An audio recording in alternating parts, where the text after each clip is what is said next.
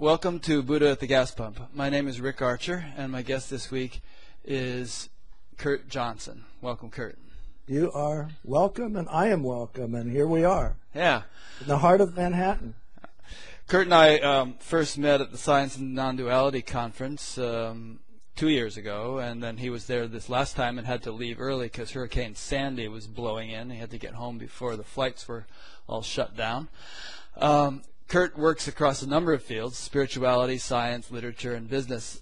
He was a Christian monastic for 14 years, and he was then a professional scientist in evolutionary biology at major scientific institutions for 20 years, publishing widely in international scientific journals. Since 2001, he has balanced work in world religions, spirituality, and science, and retired from business administration in 2007. The reason we're having this interview today is that Kurt has just published a very interesting book called The Coming Interspiritual Age in collaboration with David Robert Ord. And it explores the themes of oneness, unity, and diversity on a worldwide scale. Forecasting a global shift towards spiritual consciousness, the authors unwrap an evolving makeup of religious communities to showcase how new forms of personal identity and scientific contexts in religion are creating a collective interspirituality. And obviously I was reading that from our little prepared statement, but I read the book and enjoyed it very much. In fact, I converted it to audio and listened to it while I was riding my bike and stuff.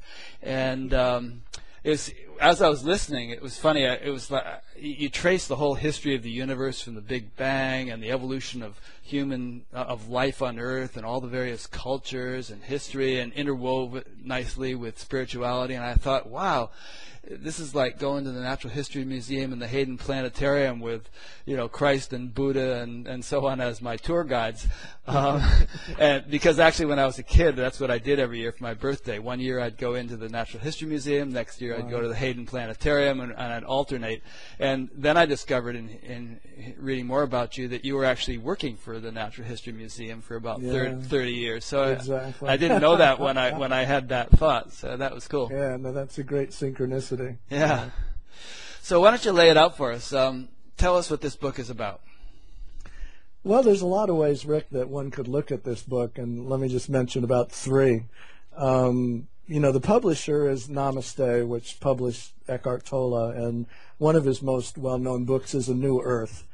And the question that was being asked, I think, by Namaste was, if you took the theme of A New Earth, which is this dream of a transformation where the planet would become a place concerned about the well-being of all and the potential of our species could really max out, is that just dreaming, or do the data sets that are out there from science, from governance, from sociology, from brain-mind studies, consciousness studies, do these actually show that this is where things are trending? So that was kind of our mandate, was could we lay out the data sets that actually would show that we're not in dream world here when we're talking about the world moving toward a unity consciousness, but that's actually the trend. So that would be one. But the second is that, as you know from reading the book, is there's been this undercurrent within what was first the ecumenical movement and then the interfaith movement and now what's called the interspiritual movement, which really, from you and my perspective, would be the understanding of non-duality or awakening through all the traditions and across the traditions and even down to the man on the street. That this has been a convergence that's been happening over the last decades. And so particularly what our book was trying to do, and the statement you were reading before this was actually a statement from the Parliament of the World Religions, is that this direction has been going on across the traditions, at least in the last decades. So that would be kind of perspective number two. And perspective number three would simply be if we looked at the entire world level, and that includes all of the secular world, all of the discoveries of modern science, particularly the new physics, M theory, and all of these things. Science and that view of reality is also going toward a unified lens, in a sense, as anybody in non-dual work would know, that everything's made of the same thing. This is all one seamless, interconnected dynamic. And the question then is how our species, Homo sapiens, becomes a skilled organism as a part of this incredible holonic interconnected structure, interior, exterior, known as the universe. And here we are, sitting right in the middle of it. What do you think is driving this? Why is this shift taking place? Is it through any efforts that we're making, or is it some cosmic, energy shift that we're just riding the wave of?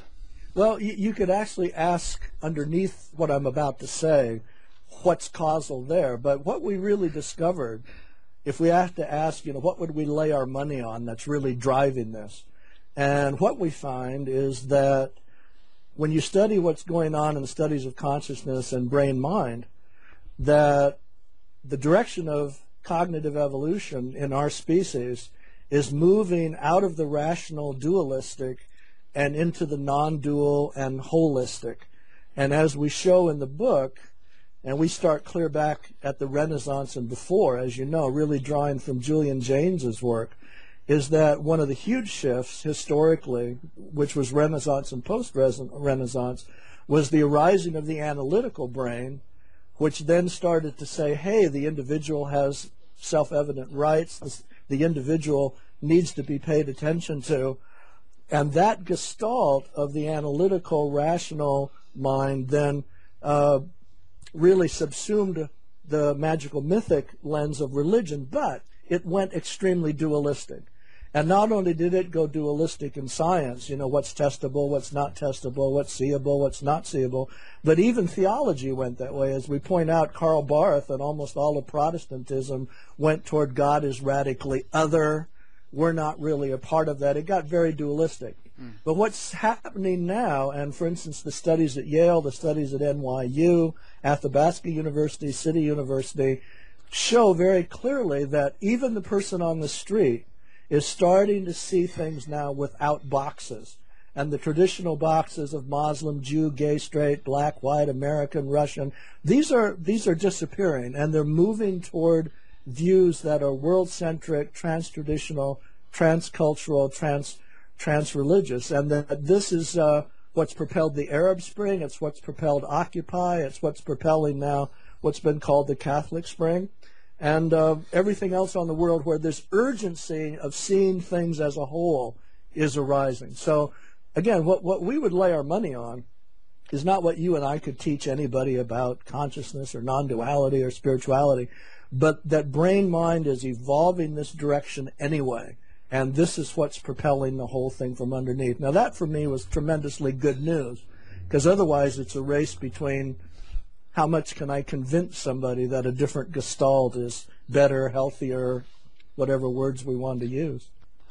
Well, it's obviously clear to anyone who's in the least bit observant that vast changes have taken place in the world in the last 100 years. I mean, 100 years ago, we had these rickety little fledgling airplanes, that could barely fly across the country with, maybe 10 refueling stops. And now we have, the 787, although that's having a few problems. But, obviously there have been huge changes in every field technologically. And those must in some way be a reflection of an evolution of our capacities as human beings. And so if that is the case, then why shouldn't we also expect there to be vast changes in our sort of spiritual musculature, if you will, our ability to see things from a much deeper level? Seems like we don't have to wait for the vast spans of time that usually characterize evolution in the Darwinian sense, that things can happen within a generation that are just mind-boggling. Yeah, no, and that's because cognitive evolution does not require reproduction. Biological evolution has had to go generation by generation through reproduction, which also meant that so-called survival of the fittest was at least to some degree a principle or a law. But when you get to cognitive evolution, and that's a matter of what we can decide on as a species and a collective is true or serves us better, that can move very, very quickly. But there's another caveat here that's really, really important, and that is that it's one thing to have the awareness that things may be changing or things may be moving toward a unity, but it's another thing for the species to pick up the skill sets that allow that to be actually realized in the manifest world and the world that we actually build. And one point that we make in the book, which is so crucial, is that evolution itself always moves ahead, if it's actually successful, by the connection of an awareness to a skill set. If something only has the awareness but doesn't pick up the skill sets to manifest that, it actually simply doesn't manifest. So, for instance, as we point out, 70,000 years ago, there were 3 intelligent species on the planet: Homo sapiens, Homo neanderthalensis, and Homo floresiensis, the little hobbit over in Indonesia that got blown up by the supervolcano Toba. And what's really, really interesting, of course, the little one got blown up, so it wasn't responsible, but Neanderthal, during the Ice Age, obviously knew that it was cold, knew that food was hard to find, but it wasn't able to adapt to the skill sets that would allow it to live in that new environment, and it actually then went extinct. So I think you remember from the book we pointed out there's this field of science called cognitive science of religion. And it's 5 fields of science: sociology, biology, I won't mention all 5 of them, cognitive psychology, that are trying to look from a scientific point of view at what are the chances now that Homo sapiens can get through this bottleneck and make this big turn. And the fear, actually, that area of science has is that we might have the awareness that we need to move to a globalized society that works. And, for instance, a globalized spirituality that works and isn't caught in exclusive claims of this Messiah and only these people will go to heaven and all these things that divide people. But the question is, will we actually pick up the skill sets, particularly interpersonally and intersociologically between societies and across cultures, that would actually allow us to manifest a world-centric, trans-traditional, trans-cultural world? We could have the awareness but not pick up the skill sets. And that's simply an adaptive question. So scientifically, if you were walking through the halls of the American Museum of Natural History again, that would be called an anthropological threshold. Mm-hmm. And either we meet that anthropological threshold or we don't. Just like Neanderthal couldn't meet it in the Ice Age and is no longer with us. I have 2 questions out of that. The first is, can you think of any contemporary or fairly recent examples in which we had an awareness of something and didn't pick up the skill sets and therefore it fizzled out? Well, we can certainly show how that has always trended. And in the book we show that most revolutions at the beginning end up being hijacked by remnants of the former Gestalt. Now, I'll give the greatest simple example for all the Americans watching here is 9/11. So 9/11, after 9/11 came this amazing moment of unity, homogeneity, love, and dialogue among American people. And then it got hijacked by the neocon agenda that went back then to pointing out an enemy, saying, okay, we got good guys and bad guys here. Same thing happened in the French Revolution. The same thing happened in the Russian Revolution. Same thing happened in the Iranian Revolution. We point out a very famous book in French called Hope Betrayed, which is about the failure of the Iranian Revolution to actually reflect the values that the Iranian people desired. And now, when you study spiral dynamics and integral, which, as you know from reading the book, is a huge foundation of this book, and I've been in correspondence with Ken Wilber about this, and Ken and I did a 2-hour discussion that we recorded just about a month ago, you tend to see that the pattern of history is that there'll always be a new awareness and even a revolution in a new direction. But then there's a dicey period you go through, like the guillotine period in France, or between the Reds and the Whites in the Russian Revolution, where this has to shake itself out. So one of the questions that we're really asking, and boy, it's a huge question in the thing of the trans-traditional relationship of religions, is like you just said, it's one thing to say this, but to do this successfully is difficult because of what's embedded in everybody. So we actually tell people there will be a shaking out period, and we call that a period of experimentation, in which people are going to have to try all kinds of experiments with what this Gestalt looks like when it's acted out in relationships and structures and organizations. So that's always the pattern. There's always a turn upward and a turn downward, then a shaking out. But the pattern always is that generally these trends, if you look at anything, women's rights, slavery, any of these trends, they've always continued to move in that direction. Even Martin Luther King's famous speech, which I think is at the monument in D.C., that the arc of history never questionably stops going these directions. It's dicey on the way. So do you think that the big shift in awareness has already pretty much happened and that we're now in a shaking out period, or haven't we really shifted yet? I think that the general consensus, by that I mean, when people look at the book, they see there are about 50 spiritual leaders that endorse this book, and most of them think that we're at the glimpsing period and the starting to understand period, where everyone's starting to get it to the point that we've identified it. In other words, even our conversation today, we've identified this trend. That's actually what the book does, and when Cosmos did an article about the book, they say, well, it identifies these trends. But you know from your Dharma work that everything moves from the formless to the world of form, from formlessness to the world of form. So we go through a glimpsing stage first, and we go through the manifestation part, which is even in the process of embodiment in spirituality or in non-duality, comes after the original waking up. You have the waking up, then you have the embodiment. So I think we're just at the noticing stage and at the glimpsing stage. And the reason that I point that out, and Richard Rohr, for instance, the Roman Catholic writer on non-duality, this is really his principal point about this, is that from that glimpsing point, we have to actually just tell everybody, look, the next step is experimenting with structural change and new ways of doing things. And that just has to be the next step. Without that, the glimpsings won't mean anything. And also, if we don't build structures that reflect that, people will go away disappointed. And the danger of going away disappointed is they doubt the validity of the glimpse.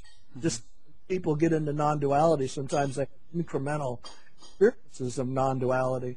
But when their life doesn't start to manifest that at the nitty-gritty of the nuts and bolts of the day-to-day, they can fall back and say, oh, that was just some crazy experience at a retreat or with a guru, or, and they start to doubt it.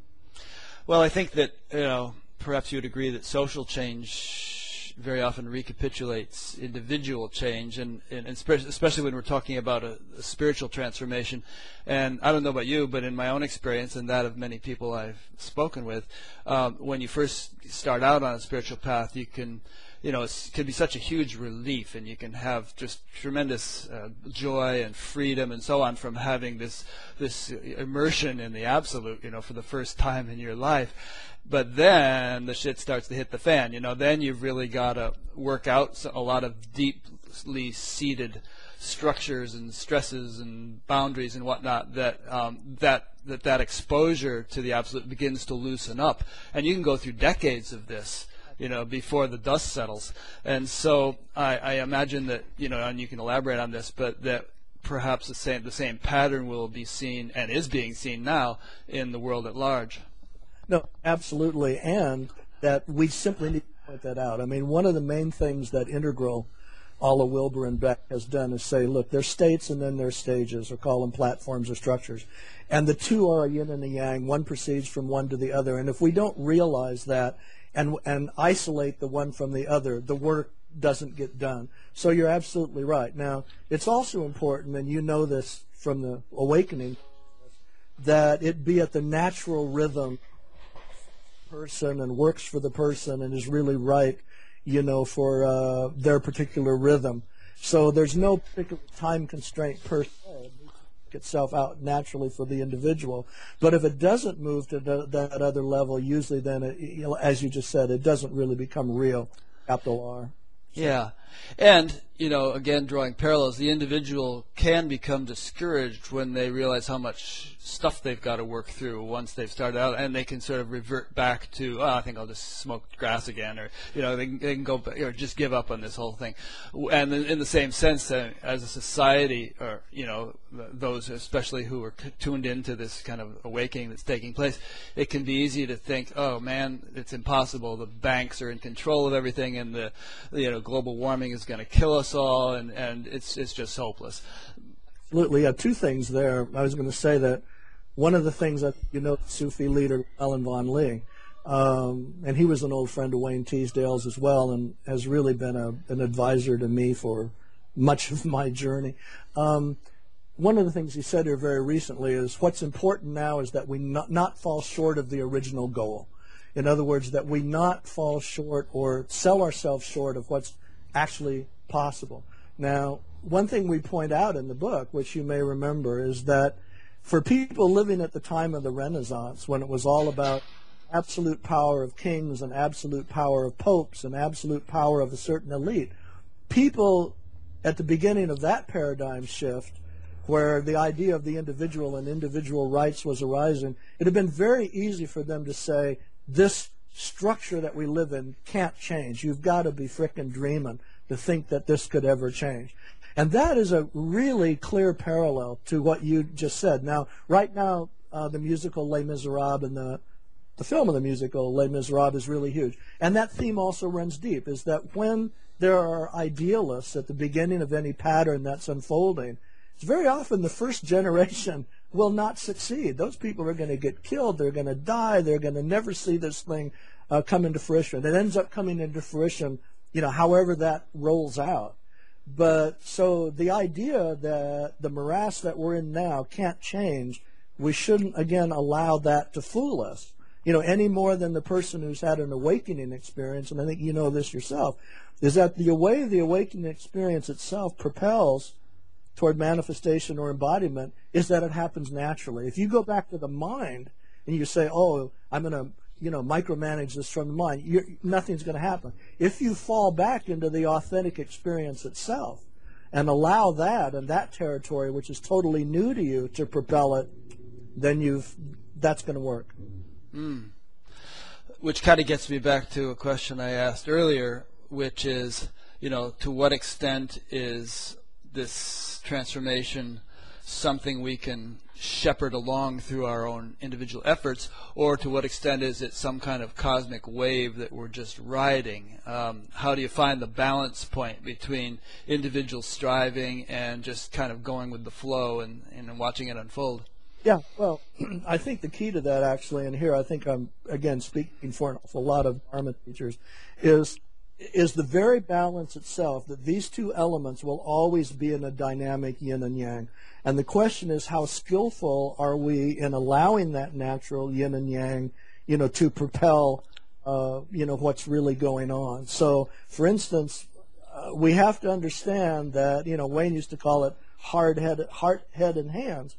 What's coming from that deep place inside of us, which is coming from that formless world, if we also don't realize that, yes, that's going to have to transfer over to skill sets and actual ways of doing things, and that will require the tools of the mind and tools of technology, the tools of the intellect, we have to then allow this to really become very seamless, and this yin and yang then to be dynamic, so the black and white, they spin into the gray. And I think you know as well as I do, most, let's say, awakened teachers that you admire or I admire, or awakened leaders that you admire or I admire, they have this simultaneity of this inner knowing and this suite of skill sets in the world that allow them both to be that in essence and that also in embodiment.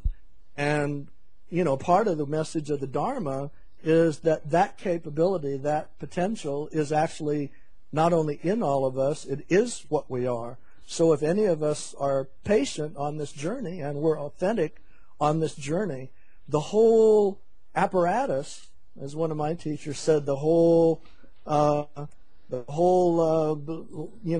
motor of the whole thing is already inside of us. That then can just take over and propel us each in our unique way. So that's kind of the genius of it all. Well, I know you've been very involved in the Occupy movement and other sort of social type movements, and just this morning I was listening to Drew Dellinger's talk from the Science and Non-Duality Conference, and he was mentioning all these great sort of environmental organizations and so on. And then I interviewed David Loy when I was out there, who's a Zen teacher who also has a very sort of ardent interest in ecological issues and so on. So when you speak of skill sets, rather than just abstract awareness, but translating that into skill sets that can really help to bring about change, I guess let's get a little bit more specific on what we mean by skill sets. Maybe the examples I just mentioned, and a million other things, or what? Yeah, I think two things. I think you know as well as I do that in the whole Dharma community, and I mean by that across Buddhism, Hinduism, contemporary Christianity, Sufism, all of this, in the last 5 to 10 years has been this eruption of the embodiment movement. Mm-hmm. The eruption of the embodiment movement was a realization in people that, hey, our awakened awareness was not just some transcendent thing to awake and disengage or to awake and detach, but that the deepest part of that message, and it's in all the great traditions, particularly Tibetan Buddhism, is to awake and engage, that because this is one system and it's a seamless one cosmos, one unity, we're no longer in this dualism anymore of thinking that even awakeness itself is just some transcendent experience by which then you're not involved. But the message now, and it's what the heart's calling for really at the deepest level of urgency, is that awakening, that intimacy that any of us feel in that awakened state means that is wanting to become embedded in everything that's in the universe, in relationships, in structures, in technologies, in civilizations, in how a civilization could look on this planet or any other planet, that these are not divided anymore. Now, when that realization arises, now, for instance, I've talked to some of my friends across all the traditions, one guy particularly in Zen, who talked about this realization arising in himself. He said it arose in himself before he even read about it. He just suddenly started to realize, oh my God, this is about everything. And I've been teaching it just in the transcendent, but actually it's about everything, and now this means something for this world, right here and right now. Well, then you end up then looking at an incredibly complex world, an incredibly screwed up world because of all the other things that have conditioned and embedded the way the world has gone with competition and conflict and consumerism and grow, and no sense of the collective and no sense of mutuality, that you sit back and you go, whoa, we've got some major reverse engineering to do here to take this realization of the heart, which is also the same realization of consciousness, and understand that this is wanting to form a structure around it. Now, in our own lives, in the I space, in your world, and in your intimate we space, all of us naturally strive for a world that reflects those deep artistic ideals. We wouldn't by choice pick circles of friends or pick where we live in a way that didn't nurture this intimacy. It just doesn't make sense. So the big step now that the world's trying to make, and this is really what is in Wilber and Beck as well, is to move from an awakenedness in the I and awakenedness in the we to an awakenedness in the it, in the institutional space of the world, which is now the part that is so not user-friendly. Governments, the financial system, all these things which are just have no sense of their responsibility to the wider collective. So that's really what's erupting. That's actually Arab Spring. That's Occupy. And what's interesting is that it's erupting at the deepest level of our gestalt in heart and consciousness, our zeitgeist, whatever you call it. And it's happening whether you're a plumber or doesn't matter what you are, this awareness that, my gosh, the collective means something, and that responsibility in a collective means something. And this is starting to erupt. But how to point out then, this is where people like yourself or myself or list all the people that we admire in this business, this is what we're really trying to point out, is that the awareness is one thing, but the skill sets to make this real is where the challenge is at, from here on out. Interesting. Well, when I first learned meditation, it was back in the 60s, and the Students for a Democratic Society and all that was going on campuses, and I had the philosophy, which from my teacher, Maharishi Mahesh Yogi, that water the root and enjoy the fruit. All you really needed to do is sort of take care of the transcendent, and everything else would take care of itself. And so I saw all these protesters and so on as being a little bit ridiculous and, egotistical and violent and so on. And I thought, Jesus, if everyone would just meditate, all this would work itself out. Then, over the years, Maharishi himself became much more activist about things. He became a vociferous opponent of genetic engineering and very outspoken about warmongering presidents and so on. And so just let me just broaden the question a little bit. You have today the whole Arab Spring, as you mentioned, Occupy Wall Street, all kinds of people involved in various movements, environmental movements, Change.org, people trying to bring about economic justice and social justice and gay rights and all these different things. And then, of course, you have the whole group of people, which is vast and multifarious, who are engaged in some form of spirituality.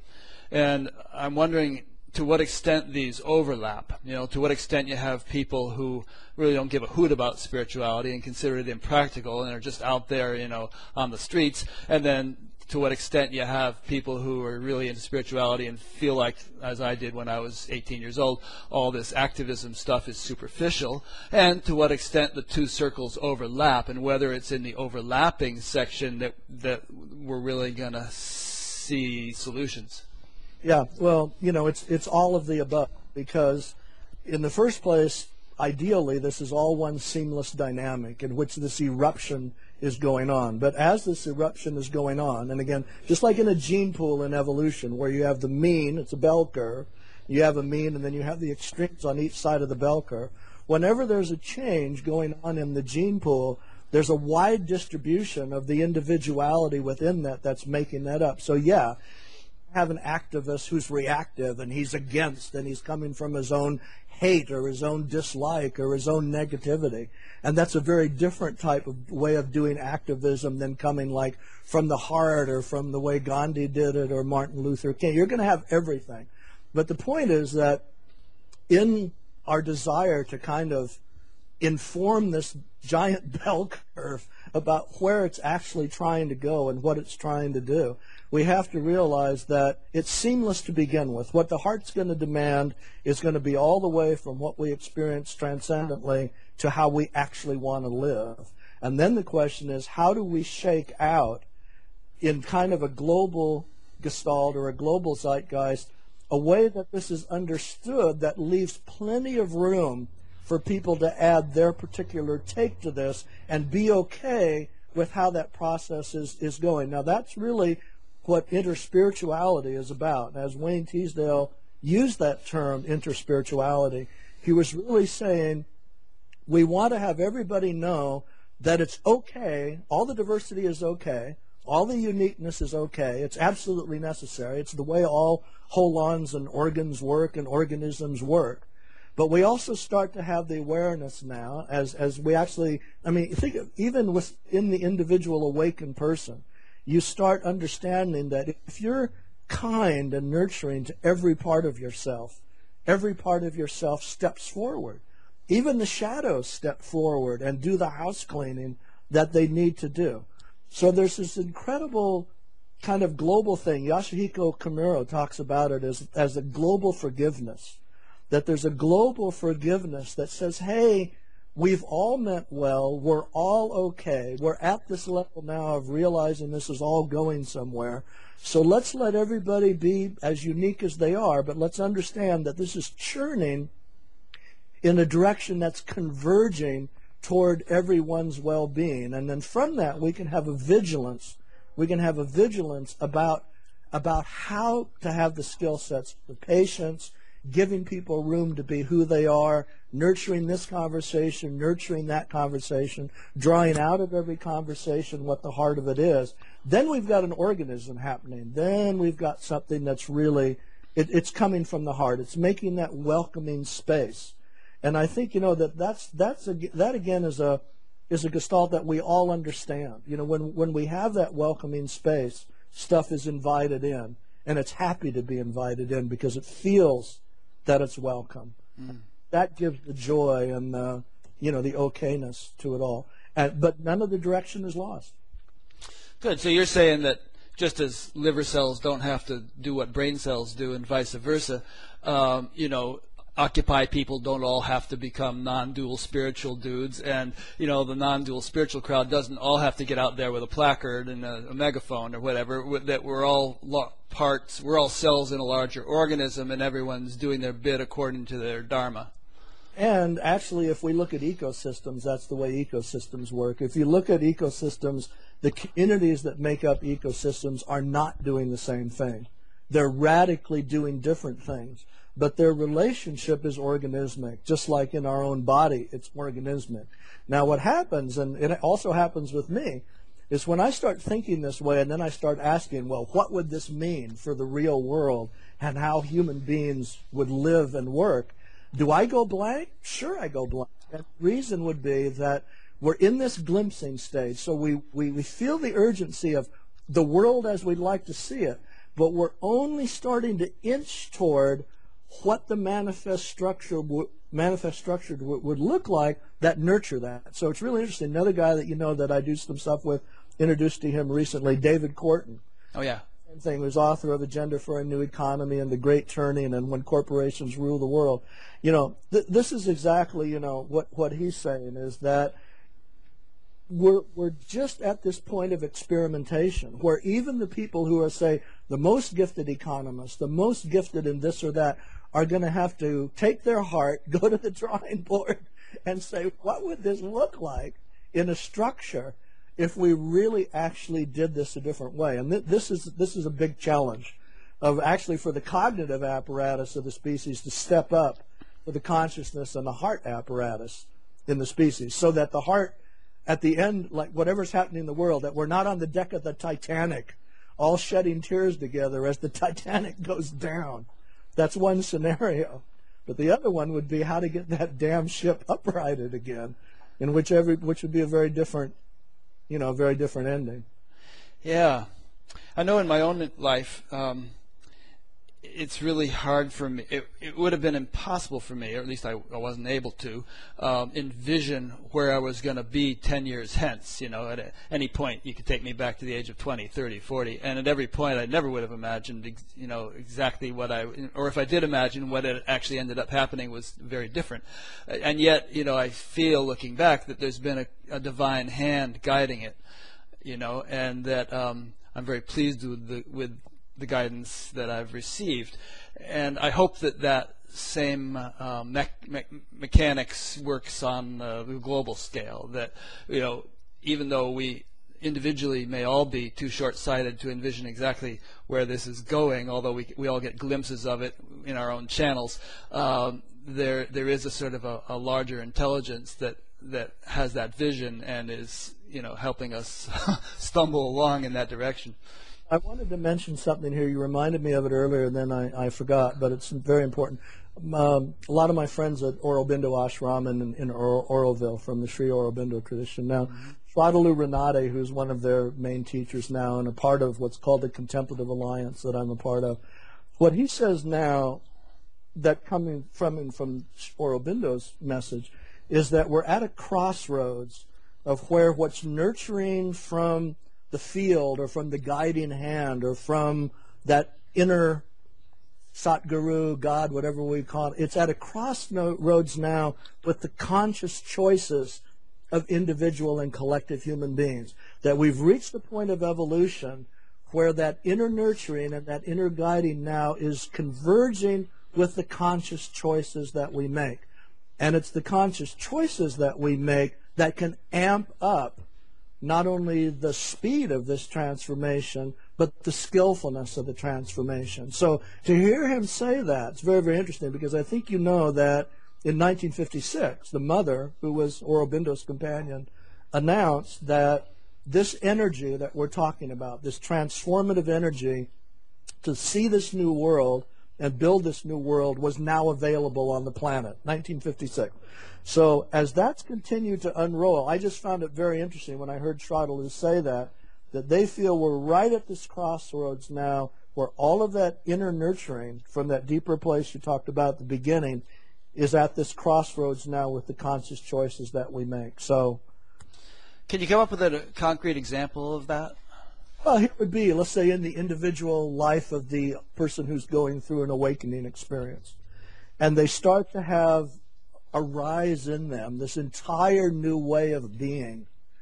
Then, as you said earlier in the interview, they look around at the world that they're in, their we space, their it space, and they say, oh my gosh, can I actually take this that is in me, and can it actually contain all of that? Or is it just some isolated thing that, I just have to kind of hide under a bushel?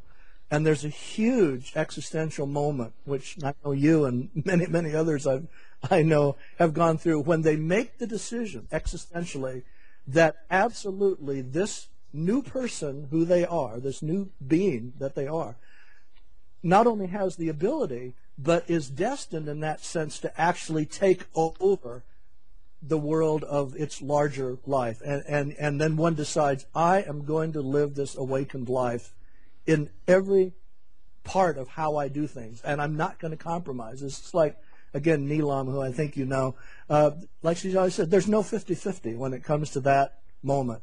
It's 100% where you have to say, I am living this way, and I am confident that it can have domain over not just my eye space, but this entire space. So I think that's the most tangible example.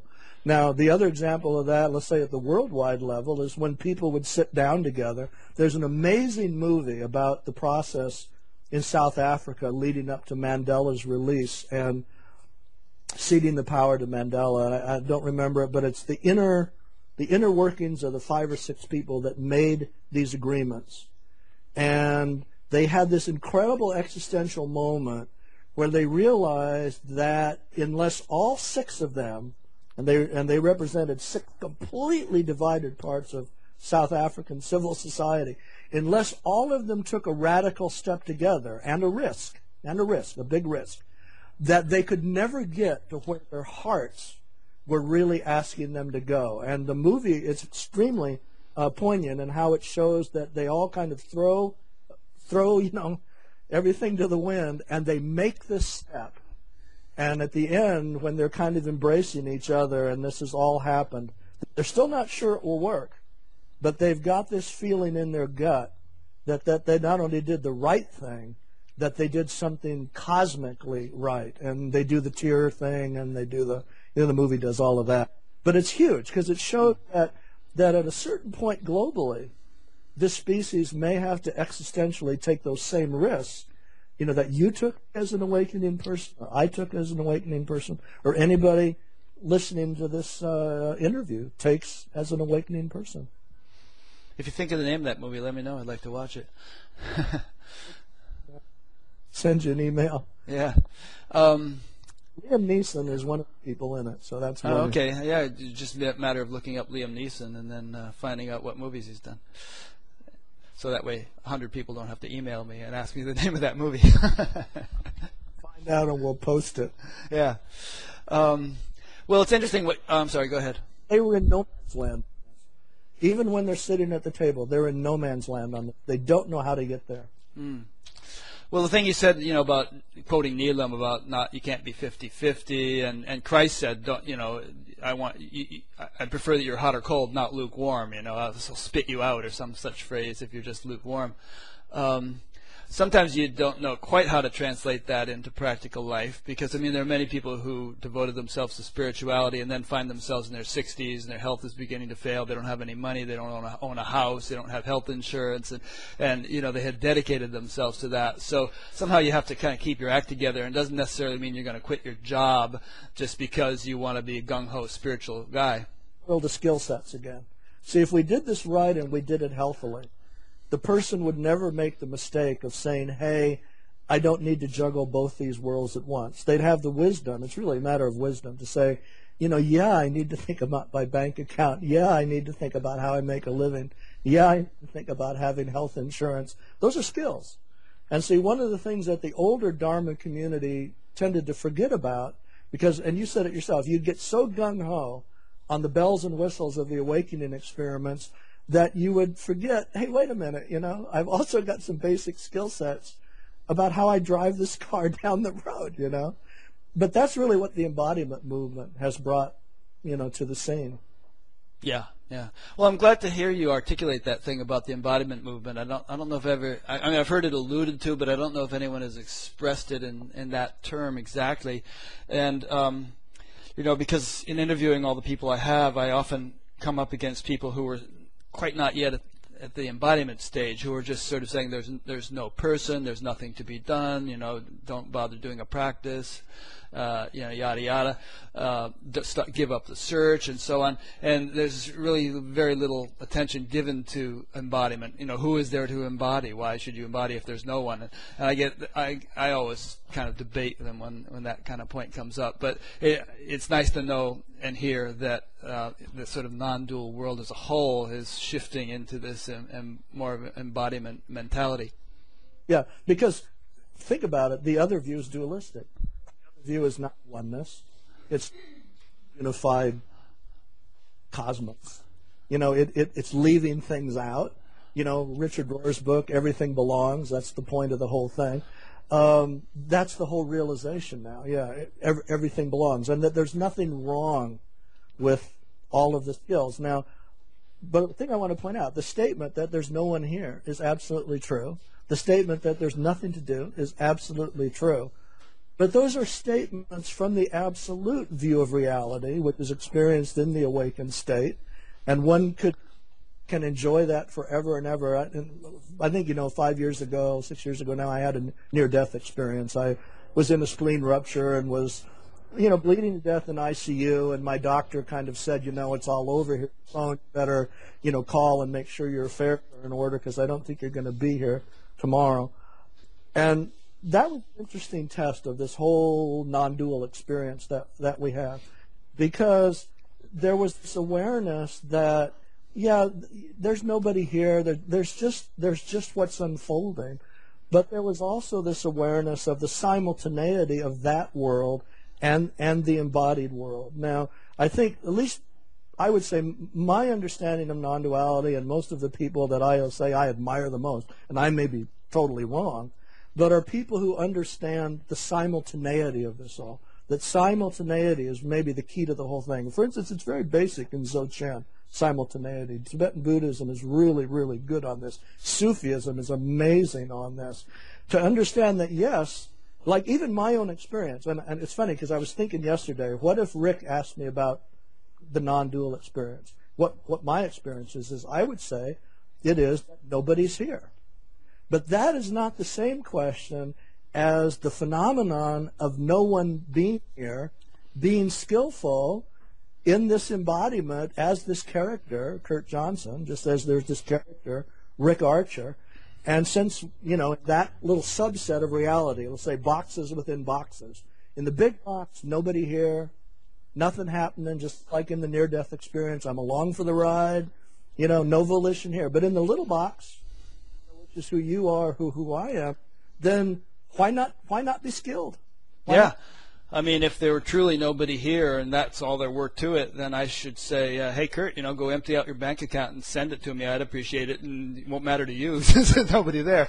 I don't know if you remember, but the first time I saw you speak at the SAND conference, I commented on this. The whole non-dual to the exclusion of the dual, of the relative, is not non-duality. It's partial. And real non-duality, as I understand it, is completely all-encompassing and inclusive of the whole package. Absolutely. And the wonderful thing about knowing that nobody's here is you've got this amazing freedom every day to recreate your story, to recreate who you are, what you are, without the baggage of thinking that you were this or you were that.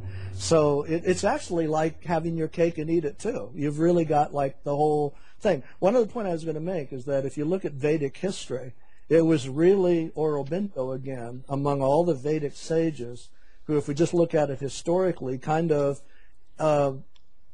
portrayed that coming of age of the understanding that the transcendent experience also was simultaneous with the embodied experience. And so everything that he and the mother did, that he was a part of in the Indian Revolution, the British considered him the second most dangerous man to Mahatma Gandhi. and he would have certainly ended up in prison if he hadn't have been able to go to the French colony and get asylum there. But he was totally engaged.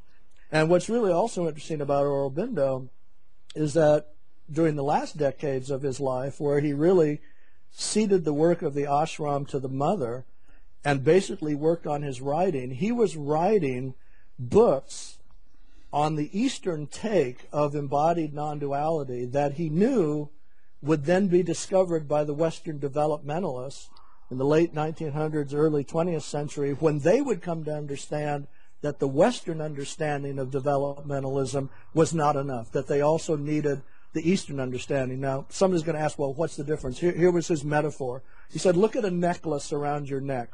The West has the ability to look at every bead on the necklace and be an expert on every detail on every bead. But the Eastern gift is to understand the string that connects all the beads. And that if transcendent understanding is going to move toward a transformed world, we're going to need both of these abilities in this incredibly skillful simultaneity and dynamic. So it's interesting, just in our conversation, how Aurobindo and even his relationship with the mother, these are really icons of this change. Nice. Lately I've been playing with a little kind of mind game that your book actually helped me to develop, which is like, imagine yourself having a cosmic zoom lens, and you can zoom it out to the point where you're seeing, multiple galaxies and galaxies colliding, and this all taking place on vast time and distance scales, which is perfectly real and true reality. I mean, that perspective is as much the way it is as anything. And imagine from that perspective, all the events and the trillions of little lives in those galaxies seem rather insignificant. Then zoom it all the way down to the quantum level, and there you have nothing. There's no one, there's nothing, there's no universe. But then zoom it back to the human level, and there you have a person, to whom things matter, and so on. And neither the quantum nor the intergalactic levels negate or devalue the human level. Each has its significance in its own realm. Right. And that's the way ecosystems work. That's the way the holonic universe works. That's a holistic view, that can serve all of humanity. In other words, when the average person on the street gets that, this is what really David Korten's talking about in his cosmology that he's trying to present to the street. If the average person got this, that would predict a very different world. Just like my friend Adam Bucko, who grew up in Poland, one of the leaders now in the new monastic movement. He said by the time the shift happened in Poland at the time of Solidarity, it happened because the person on the street already saw reality in this other way. And the way that the socialist government of Poland had done it for all those other decades became irrelevant. It became irrelevant. And so that just turned it over. Now, I guess we'll see. I may not live long enough but to see how this works out. But well, if you don't rupture your spleen again, you might. I mean, because things seem to be moving pretty fast. Doctor said, quit breaking things. But, on that note, it can, again, be discouraging when you watch the news or even when you don't watch the news, because they don't report a lot of the important stuff. But, when you dig deep into what's happening with climate change, for instance, and how hopeless it seems to be because everybody seems to be brain dead on the issue who's actually in a position to do anything about it, and you can easily get pessimistic, but and I'm fascinated with that kind of information. I like to watch shows like that whenever I can, but somehow I don't get pessimistic because I have enough of an infusion of this, the spiritual perspective to just give me hope and faith that somehow it's all going to work out.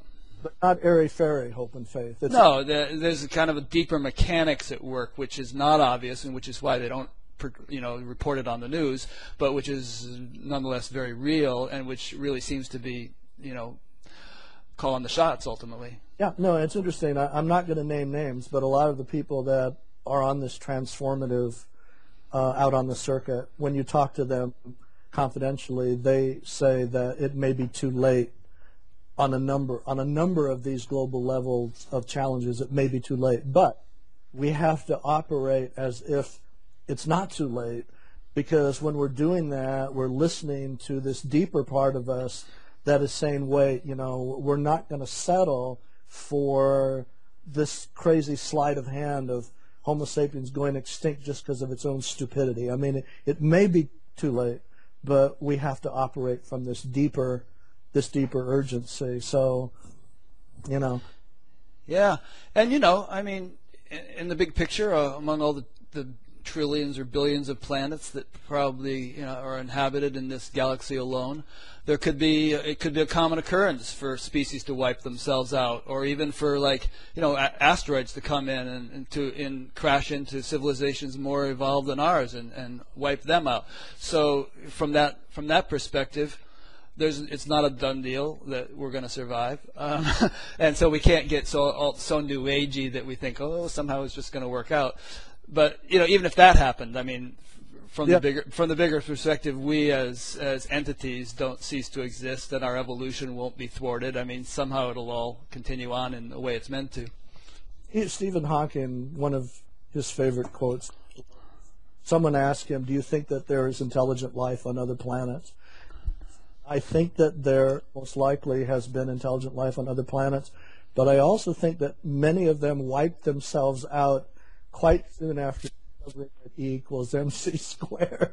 He may be right. In this grand experiment that God seems to be conducting, I'm sure he's tried all the possibilities. And then the other one I like is Paul Hawken, where he says, if you still have hope for humanity, you haven't seen the data. Yeah. Humanity, you don't have a heart. So that's this tug of war. All of us are in, so... Yeah.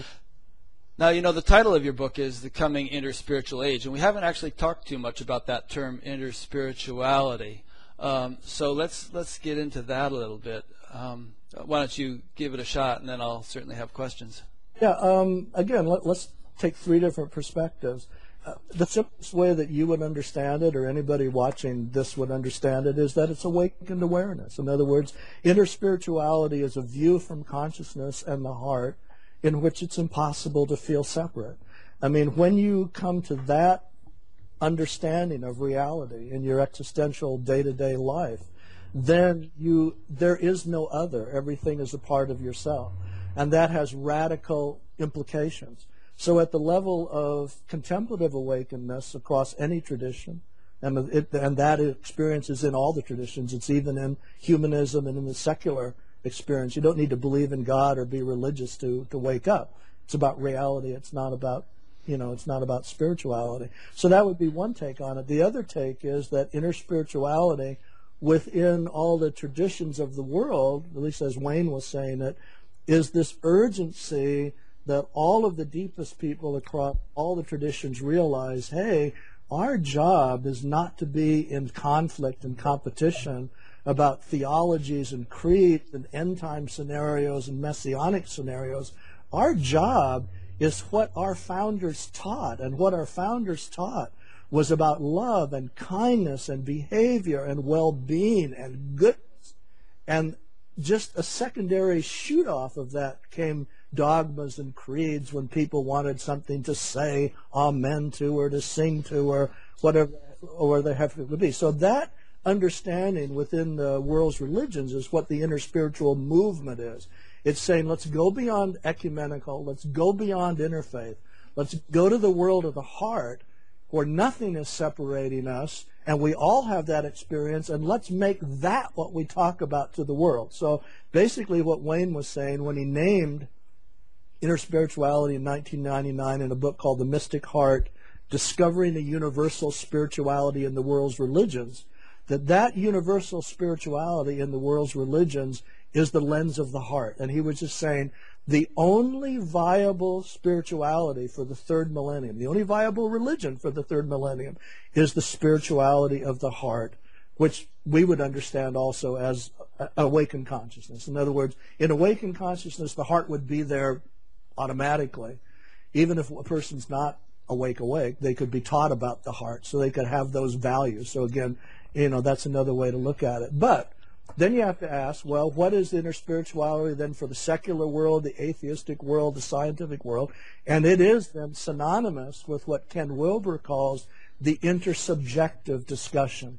In other words, let's talk in science and in all the other fields about what human beings are experiencing subjectively about reality. Aside from any idea of spirituality, religion, or God, what does the average human being existentially and from their heart want the daily life that they live? Now, what's interesting there is you come up with what's coming out of the Arab Spring, which came out of the fall of the Iron Curtain, and Occupy. It's saying, look, most people want the same thing. And it goes back to the Declaration of Independence. Life, liberty, and the pursuit of happiness. The fundamental rights to have an environment in which you can pursue who you are as a subjective being on the planet. And then the only thing that we add to that, as you see, is that we say that the new self-evident truth that's arising now in the interspiritual age. The interspiritual age would be the age in which the planet becomes aware of everything we just talked about. In other words, if we took this interview and we looked at what it's valuing, we would say that's what the interspiritual age is valuing. That's what it's saying is of concern, to all human beings. That we add to it is that the new self-evident truth that's arising now is the arising understanding of we. And again, at the basis of Occupy, Arab Spring, Catholic Spring, is the realization that a collective owes something to the members of that collective, just like an ecosystem takes care of its members. The organism of our bodies takes care of its members, the liver, the thumb, the eyes. It's all one organism. We're starting to realize that nothing is separate, and that has implications. And so at a level of then societies, it has massive implications of access to resources, equanimity of opportunity, freedom of pursuit of happiness in your own uniqueness. The implications are huge. So that's really interspirituality in a giant nutshell. It's not new. It's not any newer than the same dream that anybody you and I would talk to on a day-to-day basis would share that dream. It's just that Wayne happened to call that interspirituality. So that's kind of it. Here's the way I've tended to see it over the years, and maybe you can comment on this. And that is that, ultimately, everyone is rooted or grounded in the same fundamental underlying reality. Not only every person, but every cat, every tree, every rock. And, physics could comment on that in terms of the quantum field or whatever. And that, as various spiritual teachers have told us, access with that, there's a saying in the Upanishad someplace, contact with Brahman is infinite joy. And so access to that is what everyone ultimately wants, whether they know it or not. Of course, most efforts at happiness are directed in all sorts of directions. There's that saying in the Gita, endlessly diverse or something are the intellects of the irresolute, but the resolute intellect is one-pointed. So most people are kind of scattered every which way looking for happiness.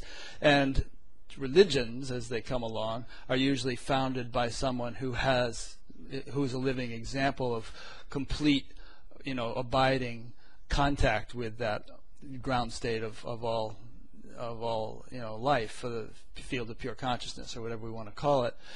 And then, of course, they teach, they talk about it, and their listeners aren't so grounded, and so they formulate it into what we call a religion, which usually involves believing in something that you're not fully experiencing.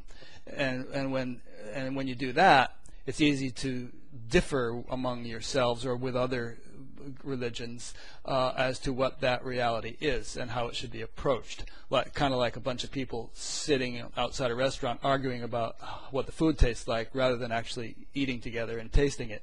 Right. So we've had all sorts of, obviously, millions of people killed in religious wars, and even today people are blowing up buildings and bombing each other over religious differences, while ironically they're apparently divisive and conflicting traditions are actually talking about the same thing. So to me, interspirituality means kind of a coming together of all of these different traditions. And the only thing which could actually accomplish that would be upwelling of the experience which was there at the founding of those religions. And that's kind of how we started this whole discussion, that there's something percolating in the world that's bubbling up, and we've kind of been talking about it largely in terms of politics and ecology and so on, but that's really what religion is all about, even though you can barely see it sometimes when you look at different religions, but that's what it's about. And because it's percolating up, it is kind of bringing about a unification of all the differences. Not that all religions are going to become the same, just as all the plants in the forest aren't all going to become the same if the ground becomes more nutritious for them, but they're all going to thrive and yet coexist more harmoniously. Yeah, no, you just said it. You just wrote the book. Yeah. Actually is the point of the whole book. It was the point of Wayne's work. And to me, what that reflects is that this understanding is bubbling up at a universal level. There's nothing that's titanically new here. It's just the dots are getting more and more connected among more and more people, and they're also saying, hey, wait, this implies something. That's exactly what you just said. You said the message, and you said this implies something, which is what the Heart Sutra does. It says, here's the truth, and then the second part of the Heart Sutra is what it implies, which is about skillful means. So you just did it. I could not do better. That's perfect. Well, you did better. You wrote that book. I couldn't write that book. some paper which kind of preserve it as one source for a long time. But yeah. So we've covered a lot of ground. Do you sort of feel like there's any gaps? I mean, sure there are. There's so many things we could talk about. Every chapter in your book could be a topic of discussion. But what have we left out that would be interesting for people? Well, one thing that we might mention that is in the book, and that is that there's a lot of exploration of the human experience of the spiritual realms and the spirit world, and trying to understand across all the traditions, understandings of the spirit worlds, the Akashic record, the astral planes, the Buddhic plane, the non-dual plane, the shamanic plane, all of these things. Is there a holistic kind of user-friendly understanding of all this, which is possible for everybody, in which there's room for all of the experiences, where you can really know what it means to say that everyone's right. Everyone's right, because everyone has had their own existential experience. Now, what Wayne was really saying, and we use his metaphor of a tree, that all of the experiences spiritually for our species through all of history, 106.5 billion people that have come and gone, from the planet. From the perspective you and I are talking about, all of that, Buddhist, Muslim, Christian, these have been one existential experience. They're not different experiences. They appear as different experiences. Just like in non-duality, we know that everything plays in appearances as different. But that the subjective experience of Homo sapiens has been one experience, and it's one experience that's driving this realization and this urgency toward what our potential might be on this planet as an incredible spiritual being on what could potentially be an incredible planet. That this has a convergent meaning, and that nothing needs to be left out or doesn't have to be valued as more or less or right or wrong. This has been one. For instance, if you look back at your path, or I look at mine, or anyone listening to this interview, if you look at your own spiritual path, it's chapter after chapter after chapter, all very different, all one leading to the next, which have made what you are now what you are now.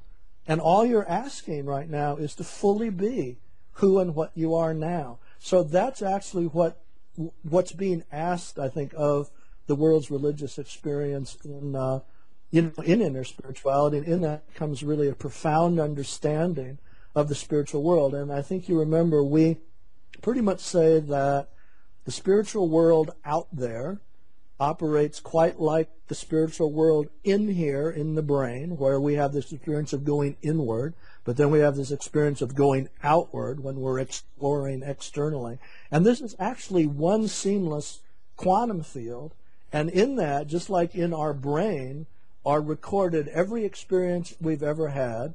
When we dream, when we go back and look at, who was your first girlfriend, who did you kiss on prom night, Up comes the quantum wave in your brain, if we look at it by Roger Penrose's model. Up comes the quantum wave in your brain, which then deciphers that as information. Up comes the memory, even the feeling of that kiss, the feeling of that feeling in that moment.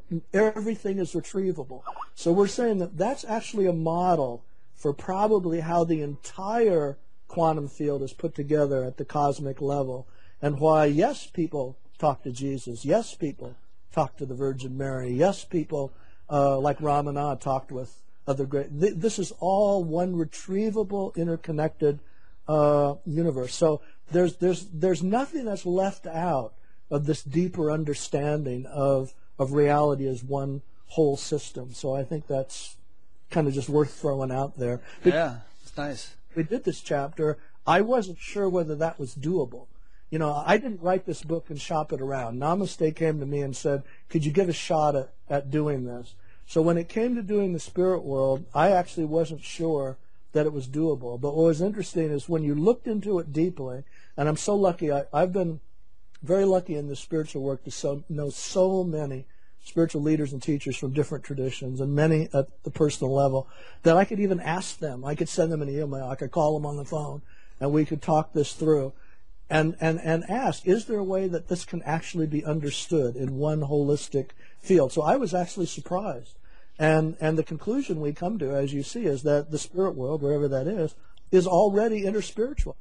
It has all these places where everybody already is. The Buddhists are doing their thing. And the little Christian group that thinks it's the only group that's having, it's got those thought forms out there, and they're having a heck of a good time probably as well. So all of this is there. So I guess that's kind of a stand up and cheer moment. Go out and get some popcorn or whatever. But, yeah. Well, what you just said kind of made me think that if we take it down to the deepest level, we're all one person, one cosmic being. And that which we've referred to as you and I and all 7 billion of us on the planet and who knows how many in the universe, we're all sense organs of that cosmic being. And each sense organ has its different function. The eyes don't do what the nose does. And so, obviously, if you look at nature, that cosmic intelligence loves diversity. And so there's this huge diversity, not only in nature, but in sentient beings in terms of what they experience. Okay, so that's one part of it. So you have the Christian fundamentalists, and you have the atheists, and you have all the different religious people from different traditions, and they're all kind of getting, they're all feeling different parts of the elephant, and that's completely in keeping with the way nature seems to function, infinite diversity and creativity. And then the other thing you said about the spirit world, if you think about it, when maybe the first explorers came to North America and they came back and they drew really crude maps of what the continent looked like and what they thought was there. And so we had some vague conception of it. These days, every car has a GPS and it tells you where you are within about a foot, and exactly how fast you're going, and the whole thing is mapped out in complete detail. So, so like that, these subtler realities, which various people have explored, they haven't become mainstream knowledge the way the geography of North America has, and so we get little snippets. These ayahuasca people are seeing that, and this shaman is seeing that, and this channeler is seeing that, and so on. But theoretically, that kind of capability could become widespread enough that we would have a much more shared, common understanding of the topography of the subtler realms of reality. And, then it wouldn't all be so mysterious and hypothetical. And as Wayne said, and then Ken Wolf says this too, if we could just relax, and understand that there's all of this experience, that we don't have to choose from one thing over another, that the really welcoming human family could be one that can relax. You have your experience, I'll have my experience. You like your food, I like my food. I'll tell my story, you tell your story. Llewellyn Von Lee uses the metaphor of the tents in the valley. And the valley is our true nature, and there's room for everything, and it welcomes everything. And that's where all the resources are, the river and everything that enriches the valley. But in that valley, there's room for every tent, every color of tent, every dance, every kind of food, every trip imaginable that would happen subjectively or psychically, and they're all welcome. But if we would relax, then we wouldn't have the competition that leads to conflict, that leads to, so anthropologically, if we look at this just as a scientific book or a scientific thesis, we're saying that anthropologically, hopefully, Homo sapiens is moving into a gestalt that gets out of its head, where from that head comes the Muslim way, the Christian way, the guns and the bombs, but starts to come out of the head and into the heart and consciousness where it says, hey, where I want to live is in this way where I know that the other is me. And actually any other way of living is absurd. So that would be like the real potential of where the species could get to. Now, whether we'll get there or not, who the heck knows, but here we are talking about it. And yeah, that metaphor of the valley with all the tents reminded me of that phrase from the Bible. In my Father's house there are many mansions. There are so many different dimensions and facets of reality, and if you kind of lock yourself into one to the exclusion of all the others, then you're, again, like the blind man feeling the tail of the elephant, saying that's what the elephant is, just a rope. But, I mean, my whole philosophy in doing this show, I don't interview everybody under the sun, but I just have this fairly eclectic view of spirituality, and I'm not averse to interviewing somebody who is channeling or who is, into, I don't know, various things. Maybe I'll do an ayahuasca person at some point or something, just because I just... And there are non-dual fundamentalists, of course, just as there are Christian fundamentalists or Muslim fundamentalists, and who feel that any diversion from that is a dilution or a distraction from the pure truth. Yeah, and of course what that is, as you know, is that when someone's, let's say, fully awake or fully free, there's no need to be identified as this or that. Now, a more immature experience of that, even if it's had an authentic incremental experience of non-dualism, will tend then to identify it as this or that. And that's even what Ramana said. He said, the person will have this experience. Some people will say, oh, then it's this and then it's that, instead of taking it all the way to source and only source and the emptiness and purity and the complete malleability of source. So, yeah, absolutely. And I think when you look at your own path, I certainly look at mine. I'm 11 years into this now in the sense of my shift 11 years ago. I see, again, I was very much in bells and whistles at the beginning, then very much in the head. And as time goes along, the essentials, the things, the ordinary becomes so important. Just the essentials of just the ordinary world of being here, and not having something be more phantasmagoric than something else, not choosing one experience over the other. And so there's this kind of mellowing that happens over time, and that just takes time. I look at my own friends across the so-called non-dual landscape of friendships, and they've all gone through the same thing too. There's this settling out process, this mellowing process, dying down, whatever. Yeah, I suppose there's different ways of explaining that. I mean, the whole "my way is the only way" or the best way thing can be seen as either a sort of a spiritual immaturity or a developmental immaturity, or a sort of a clinging, kind of an intuitive knowledge that there is an absolute, but I haven't quite gotten to it, so I think I'll make my relative perspective absolute as a sort of a stopgap, tide me over kind of thing. Reality, too, that tend to teach from their own karma, and that's actually fine. If you look at the soul groups of sanghas and teachers, usually the people that go to a certain teacher are people whose path, in the sense of all the shadow work they had to do or everything that had to be discarded, was a certain karma, or whatever you'd call it. And so the people who are in that same soul group go there. But I think what I really admire is teachers who are free to teach from their own path, but also know simultaneously that that's just their skill set. That's what they're gifted at, and they're totally wide open to every other experience. I mean, I know that some of the deepest friendships that I have are with people that might not, by this or that other person, seem all that skilled or all that gifted, but there's something in their vibes, I just use the term, there's something in their field, just call it so clean, so pure, so innocent, so there, that I will value hours with that kind of a person more than somebody with ideas and with knowledge and with all of these claims to this and that.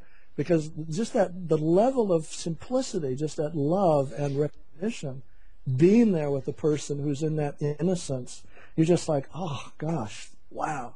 And I could stay here for 2-3 days. Yeah. So there's room for all that. Nice. I like that point about, the different teachers and soul groups, as you put it. There's so many of them these days, and people naturally gravitate toward that with which, or with whom they resonate, until they don't, and then maybe it's time to move on to something else. Yeah. But you don't necessarily regret what you've been through. That was an important stepping stone. Totally, yeah. So you mentioned your shift 11 years ago. We haven't talked about that. What happened 11 years ago? Well, that's... Yeah, well, this is an interesting thing because there's the edited version and the non-edited version, or whether it's even interesting to tell about. But people like to hear this stuff, believe me. Unfortunately, I would just say, I had a cataclysmic shift.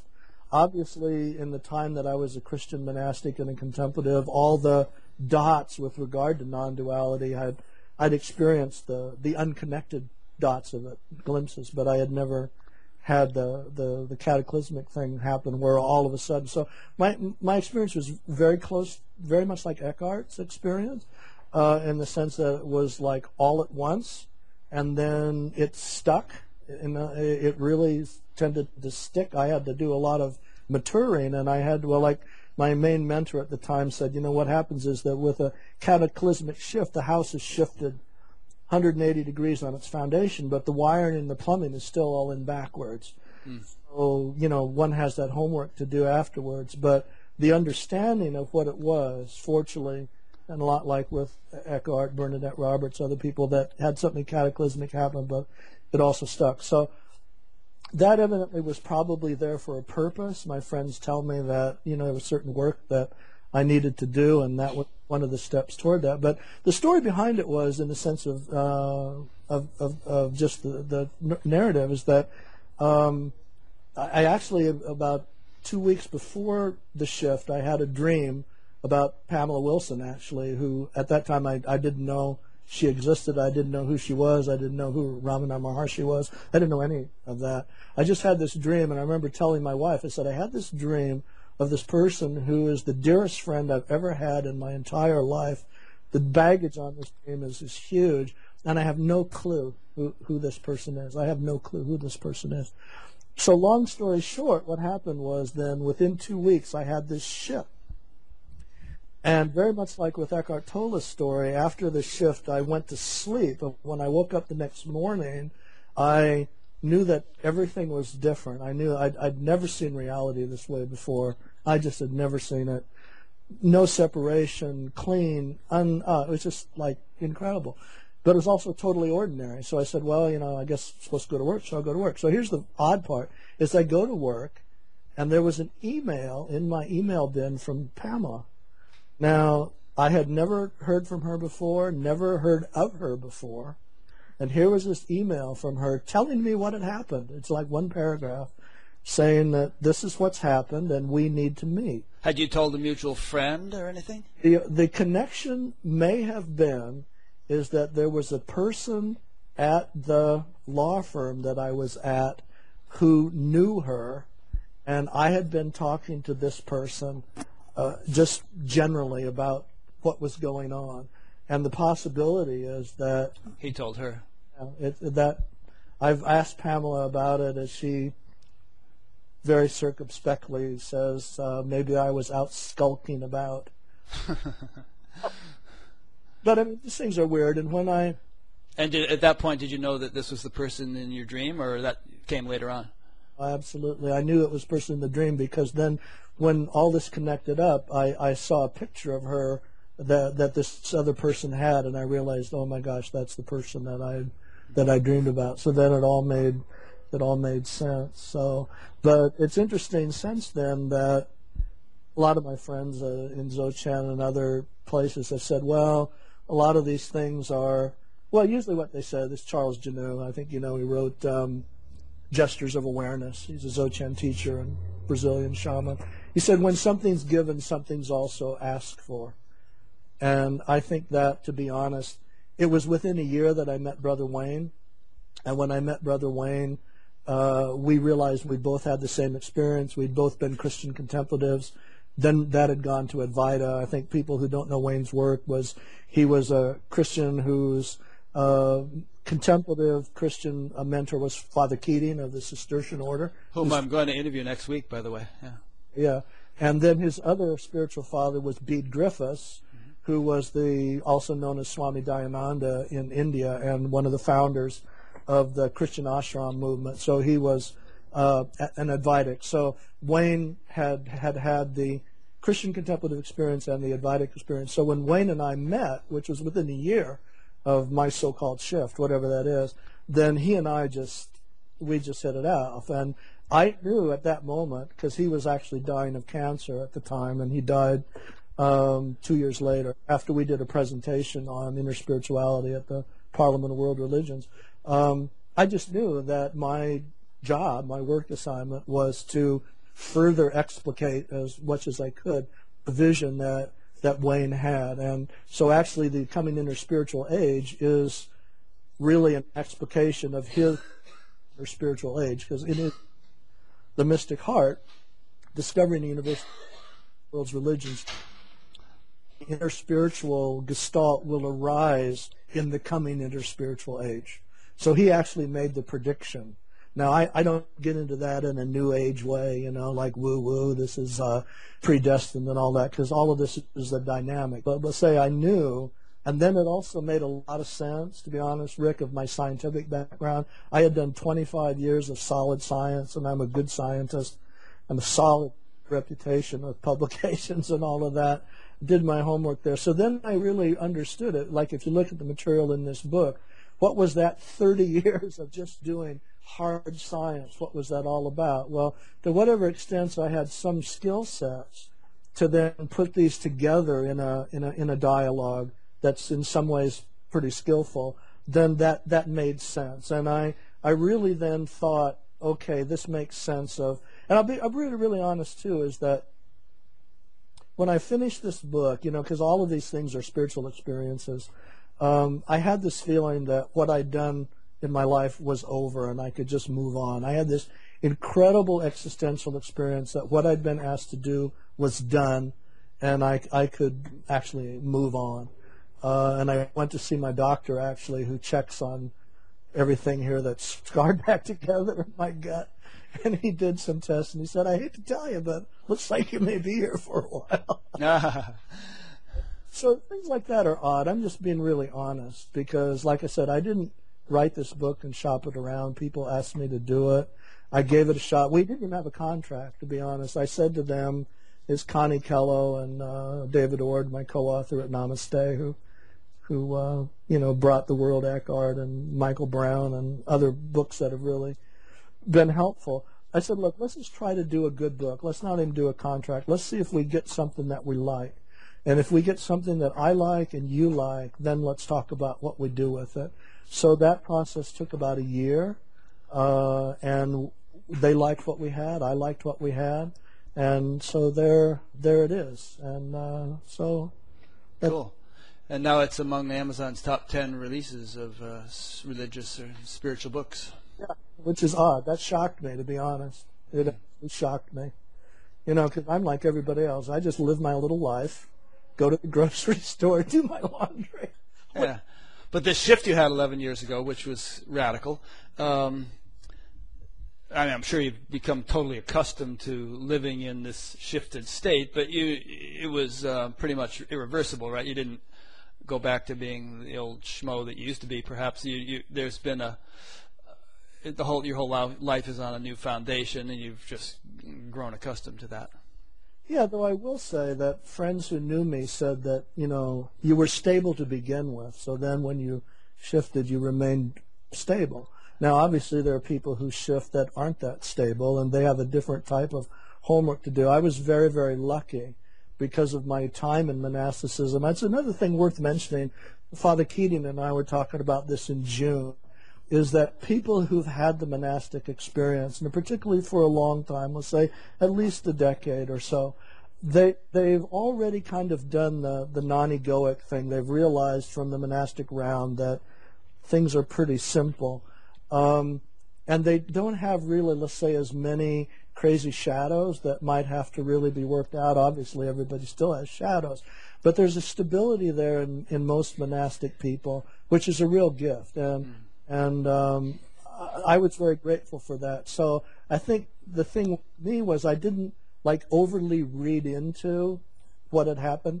I didn't even start doing any form of teaching for 5 years. I started later, was asked by Pamela Sangha to start teaching, and even then I don't do vertical teaching. I do horizontal satsang where everybody's in a dialogue, and hopefully the Satguru in everyone shows up. So that again is supposedly about we and not about I. So, and Wayne emphasized that. That was really the modality that he was interested in. Mm-hmm. So, yeah, I would say at this point I feel very lucky. I feel very lucky that I've experienced what I have. I feel very lucky that I've had opportunities to do things with that appear to be helpful to other folk, and that's really about it. Well, and aside from the changes in your outer life in the last 11 years, writing a book and doing this and doing that, do you feel there's been a maturation or a deepening or an enriching of that of the inner experience that occurred when the shift happened? The whole thing's getting subtler or more profound in some way? Yeah. I mean, there's I can't remember, Nisargadatta, who said the truth never changes from the moment you first see it. It just becomes infinitely more refined. And I've always loved that line. The truth, I love that. Just from the moment you first see it, it just becomes infinitely more refined. And I think that's just it. And I think anybody out there, all the people you've interviewed, I know a lot of these folks, many of them are my friends, that's what they would say as well. I mean, something else takes you over. And if you allow it to take over, then that doer is the right doer. You don't have to be, pooping around in who the doer used to be. And it runs itself. So but I think, I'll be honest, that the near-death experience 6 years ago was a great opportunity. It was a test. I remember I was telling Catherine Ingram about that. She asked me, I said, boy, you really ask. When your doctor comes in and says, look, make some calls because I can't guarantee you'll be here tomorrow, then you really ask, well, how much bullshit is in your Dharma and how much real reality is in your Dharma, Yeah. You ask, how much of this non-dual stuff is like for real. But when you have the experience then of not being invested in the outcome and knowing that that's okay, and the simultaneity of not being cavalier. I mean, I certainly wasn't pulling out all the tubes. I was being careful about what the doctors said, this might help you live. But I had that experience of totally not being invested in the outcome, but curious. See, that was the other thing. I'll be honest, this was interesting too. I could be curious about the outcome, but not invested in it. And that was interesting in the sense of whatever mode of consciousness that is. Because when I was in ICU, there was like if I had to say a metaphor, there was like a blackboard in which everything about my story had been erased. You could see where the eraser had erased everything like on a chalkboard. And there was just a few sentences that were left. And the experience was laying there waiting to see whether the eraser was going to come down and erase the rest of it. And being uninvested in that except curious. That I found interesting. Still be curious, but I was not invested. Nice. So, didn't Christ say something like "die before you die, so that you may live," or something like that? I mean, I think anybody who's really undergone a major spiritual shift or has really done the work has died in that sense. And then when actual death is confronted, there's going to be a whole different orientation to it than if you still think you're just this little entity that's going to end when the body dies. Yeah. And also then, as everyone will attest to, nothing unique on this, is that this is not something any of us do. This is something that happens. In other words, it's not that one does some incredible thing of dying to oneself or waking up. Bullshit. This just happens. And then you find an actor looking at the shore. How did I get here? I think that's quite universal in the whole non-dual phenomenon, is that you see from the other side and you go, oh my gosh, how did I get here? And you realize it's not anything that you did. Now, you can emphasize that in a way that says then there's nothing to do, because that's true. It's not anything you did. But that can be misunderstood as saying that you're not then called to be a skilled person. And I think that's the difference. And you said it very, very well earlier. It can also be misunderstood as meaning that, you don't need to join a monastery for 14 years or do this practice or sit with this teacher or whatever. But ultimately all those things can be very valuable according to your inclination. I think maybe the sense in which you're not doing it is just that you have to be kind of a willing participant.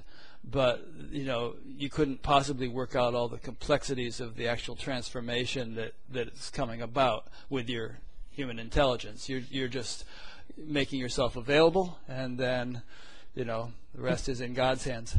But you also get to the point of what else would you want? There's a certain point where this relationship of oneness is so intoxicating. What else would you want? I mean, it's like Jesus said, after you've drunk the clear water, you're not going to go back to the dirty water. You're just not going to. And so there's something natural in that where you say, God, what else would I want here? So I think it's fairly universal with people that I've talked to. And let's be honest, if this experience is available for every human being, and certainly the Dharma would say that this experience is what every human being is, we're not talking about something unique here or something that's like some big deal. We're talking about what's actually available, to every person. Now, that doesn't mean that they can instantly go out and just dial it up, because everybody's got all their veils and their baggage and all of that, and it's embedded in very hidden ways. But just the assurance that this is available, because it's what we are to begin with, I think that's the fundamental message in all the Dharma as well. That's a good one. I mean, we're all fish swimming in the same ocean. One thing I wanted to end with, and it wouldn't necessarily be a quick ending, we might want to go on for a few minutes about it, is kind of your vision for the future. We don't have to put a time span on it, or whether it will happen within our lifetimes or whatever. But if you take, if it's a coming interspiritual age, that implies that it's not here yet. And so when it's fully here, and not only interspiritual age, but whatever the ideal that the world could possibly attain has been attained, if it is attained, how would you envision that? What would you envision that being? Well, this is an interesting question, because I think it'll look very much like former patterns have unfolded on the planet, if indeed it does unfold and we don't snuff ourselves out. And what we say about that is that we're going to go now through a period of experimentation where people are going to get this gestalt, they're going to get this urgent feeling at the glimpsing level in the heart and in consciousness, but there's going to have to be at least decades of experimentation with what this looks like and how people live, and particularly the structures that people build. Now, that's not unique. After the Renaissance, when the new values of the Renaissance, which centered on the individual and the participation of the individual, both in economies and in governments, replaced monarchy and church-state totalitarianism, there was 300 years of experimentation, even before the political revolution in the 1700s in Europe and then in the United States. So it took that gestalt 300 years to change structures. Now, I think we could hope with the cyber world and everything else that the period of experimentation here might be decades instead of centuries. But I think you know as well as I do, I mean, Homo sapiens is quite an intransient species. We've got tons of stuff embedded in us. Like, if you look at developmental history, either in this book or in Wilbur and Don Beck, you'll see that we come to understand how deeply embedded these bad habits are within us. It's one thing to identify them. How to work them out is quite another. So I think what we would imagine is the gestalt becoming more and more that which is the vision of the person on the street. This is what David Corton is saying as well. And then the question will be, well, how can we actually make structures that reflect this? Well, you're going to get an incredible pushback from the people who are afraid, the people who are the parochial this, the parochial that. I mean, let's not be naive. This is going to cause some real clunking together between people who are holistic and people, because of fear, cannot go to holism. This is going to get really, really dicey. Now, how that's going to be worked out in the sense of those of us, let's say, in the more holistic gestalt, how can we lay out a welcoming environment in which the people who are compelled by fear, oh, I have to be a Republican, I have to be only a Muslim, this is going to last quite a while. I mean, one thing, as you know, as we said within the book, inner spirituality can happen within the traditional religions. It can happen outside the religions. Now, the way it happens inside any of the religions is simply that inner spirituality is synonymous with the full maturity of spirituality in any tradition. If you were the most mystical and loving Jew, the most mystical and loving Christian, the most mystical and loving Muslim, you're becoming an inner spiritual person. That work can be done within any tradition, because actually it means achieving the very goals of that tradition itself in the most ideal sense. But we also say that along with that will become experiments with what inner spirituality can look like in new structures and new forms, in entrepreneurial settings and in whole new ways of doing things. So then we'd have to ask, okay, well then how would, if spirituality became the religion of the third millennium, reflecting already 35 to 40% of people who say they're spiritual but not religious, that's a part of this trend. So then how would that then start to affect civil society? How would that start to affect what can you bring to the workplace? How much of your heart can you bring to the workplace? How much of your honest self can you bring to the schoolhouse? You know, right now reality's divided up. Everybody's got stuff in boxes. This is only appropriate at home. This is not appropriate at school. This is not appropriate in the workplace. What is the holistic human being going to demand that this new world would look like? So if we actually trend that way, I think we're talking about decades, for sure. If we survive, those decades would morph into centuries. And we'd have to ask then, what will this world look like going back to the sea change of this gestalt change? And we could put it at 2012. In other words, really the meaning of 2012 cosmically, Mayan calendar and all of this, nothing new here, many people are saying this, is this global shift to this new gestalt. What will that look like 200-300 years from now if we survive? Just like we can now look back on the pre-Renaissance and say, oh my God, we know what we had before the Renaissance. We had church-state totalitarianism. And we even had a gestalt in the average individual that did not argue with that. If you go back to the way the average person in the Middle Age thought, he thought of himself as an appendage of the church-state totalitarianism, not as an individual. So it's amazing, and it's amazing how the church did this. The church started universities, and it was in the universities that this new thought arose that I can have a thought of my own. And by the time the Renaissance started to shift structures, there were 150 universities in Europe that the church had started, and yet they were the hotbeds of that revolution. So all of this, I think, we're talking about a really interesting process here. But then the question I think the Dharma community would have to ask itself, and by that let's say the whole spiritual community, is what kind of leadership do they add to this, particularly at the local and Sangha level? How do we start to be that leaven, which is very different than how you explained religion? You said something in the last 20, 30 minutes about the difference between religion and spirituality, and you said it very, very well. So how does the spiritual side of that natural dichotomy come and start to then shift religion over into spirituality? That would be a huge process. Face to face, you can name all the organized religions. They're tremendously invested financially, ecclesiastically, and power-based wise with not having the system change. We don't even know how spiritual some of those people are. Maybe they're just great politicians of their own religion, you know. Yeah, I wouldn't be able to answer your question specifically, but I like to think in terms of spirituality and its essence as a kind of an elixir, which, if infused into any system, religious or otherwise, is going to bring about the kind of change that needs to happen. Yeah. Without actually trying to specify what that might be, but it's going to, you provide nourishment to a plant, and the rose blooms into a rose, or an apple tree into an apple tree. But it needs that essential nutrient, and that's what I think of when I think of spirituality. It's a fundamental, essential, ultimate nutrient, which if there really is an upwelling of it in the world today, is invincible. It's really going to cause all the institutions to either topple or change or do whatever they need to do.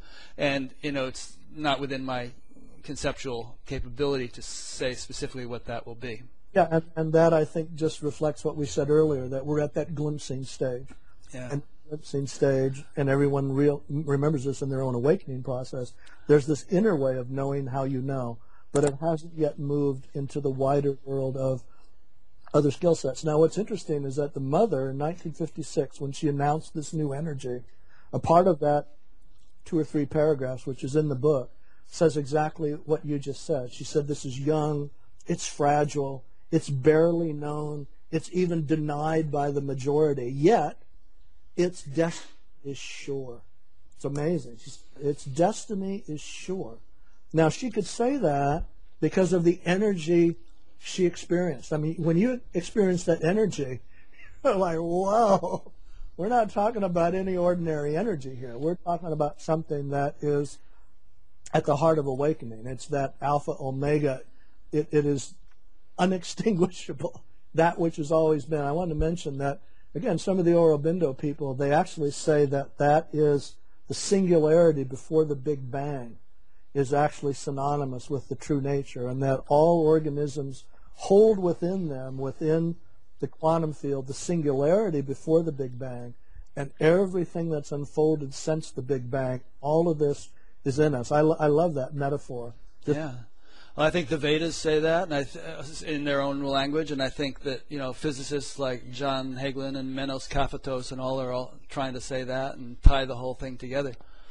Absolutely. So, yeah. So we're at the cusp of a big experiment here, and actually tossing out something that's quite a challenge for humanity. So, one thing I like to do is just play a little mind game with myself, and not getting into specifics, but imagine that there are planets out there which have gone through travails like we're going through and survived them, and then have gone on through millions of years of subsequent evolution, and whose sort of developmental quality is just beyond our ability to imagine.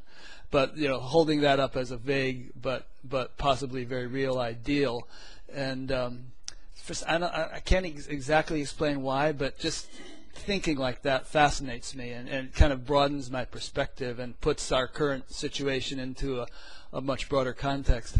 Yeah, well, it's interesting you should say that. There's something telepathic in what you said, because from the scientific side, Michikaku Kaku, wherever the guy is at City University.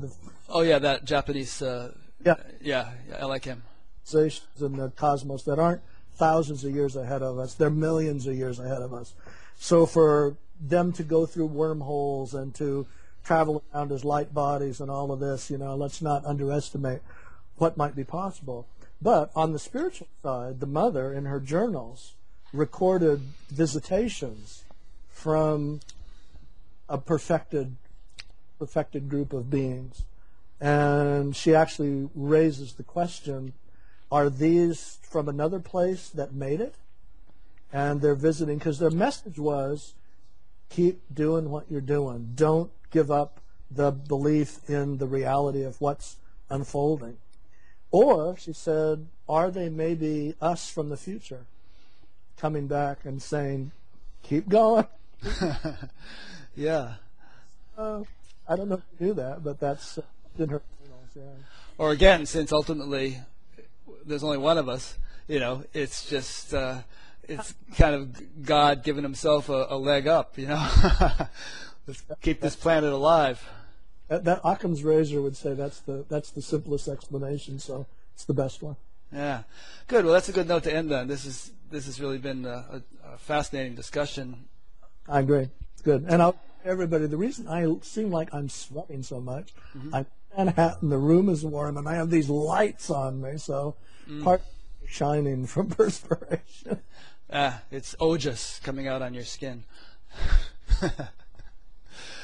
So to wrap up, I've been speaking with Kurt Johnson, and Kurt has written a beautiful book called The Coming Interspiritual Age, and there will be a page on batgap.com summarizing a little bit about Kurt and also providing a link to the Amazon page where you can buy that book. This interview is one, and also, of course, a link to Kurt's website or websites, and he holds satsangs in the New York area and so on. So if you're in that area, you could participate. This interview is one in an ongoing series. I do a new one each week. As I mentioned earlier, next week will be Father Thomas Keating, who is an associate of Kurt's. What were you going to say, Kurt? I was saying, yeah, Father Thomas Keating is one of the spiritual pioneers of interspirituality. Brother Wayne had two mentors. Father Keating was one, Bede Griffiths was the other. So an amazing synchronicity that you'll be talking to him. He has the book. I talked to him about it in detail in June. He and Wayne were really close, so Great. Well, it is a synchronicity because I had another thing scheduled, but it was going to be a multi-person conference, and the technology isn't quite up to it yet to do that. And so I had to cancel that. And then just as I was thinking of canceling it, this fellow who's a close associate of Father Keating got in touch with me and said, hey, how would you like to interview him? And I said, yay, great. I have an opening coming up. Let's do it. And because I wanted it to follow yours because it's kind of a 1-2 punch, on this theme. So people, I encourage you to listen to both interviews. I'm sorry, go ahead. If, in fact, he hasn't gotten some of his mail in the last week, he may or may not know. He may have not seen the book because I just mailed it to him a week ago. But sometimes he's on the road, sometimes in and out. So his level of knowledge of where this is at right now might be slightly different given circumstance. But because he has two assistants, and he's 90 years old now. I know. It's impressive that he's going as strong as he is. Amazing. But he has two assistants pretty much feed him everything. So kind of what he knows is depending, because he also is maintaining his monastic round every day. And so just throwing in that caveat of where he may be at on the page. Sure. Okay. So let me just say in closing also that if those listening would like to be notified of new interviews as I post them, there's a tab on batgap.com, batgap.com, which you can click and just put in your name and email address, and you'll receive an email whenever I post a new interview. There's also a discussion group there that crops up around each interview, which you're welcome to participate in. There's also a link to an audio podcast of this series in case you prefer to just listen in audio, which many do. And there's also a donate button, and I appreciate people clicking that if they feel able and helping to support this effort. So I think that's it for this week. It's been really a joy talking to you, Kurt, and we'll see you in the fall probably at that Science and Non-Duality Conference. And you. Looks like Father Keating saying Mass. It's actually a picture of Amma, the hugging saint, on the with the hands off, and the green around the neck. Yeah, my wife put a little crystal necklace around her head, but it's this little stand-up cutout thing called... It's a blur, but that's wonderful, wonderful blur. Great. Yeah, I mean, amazing. Great, so thanks to everyone for listening or watching, and we'll see you next week.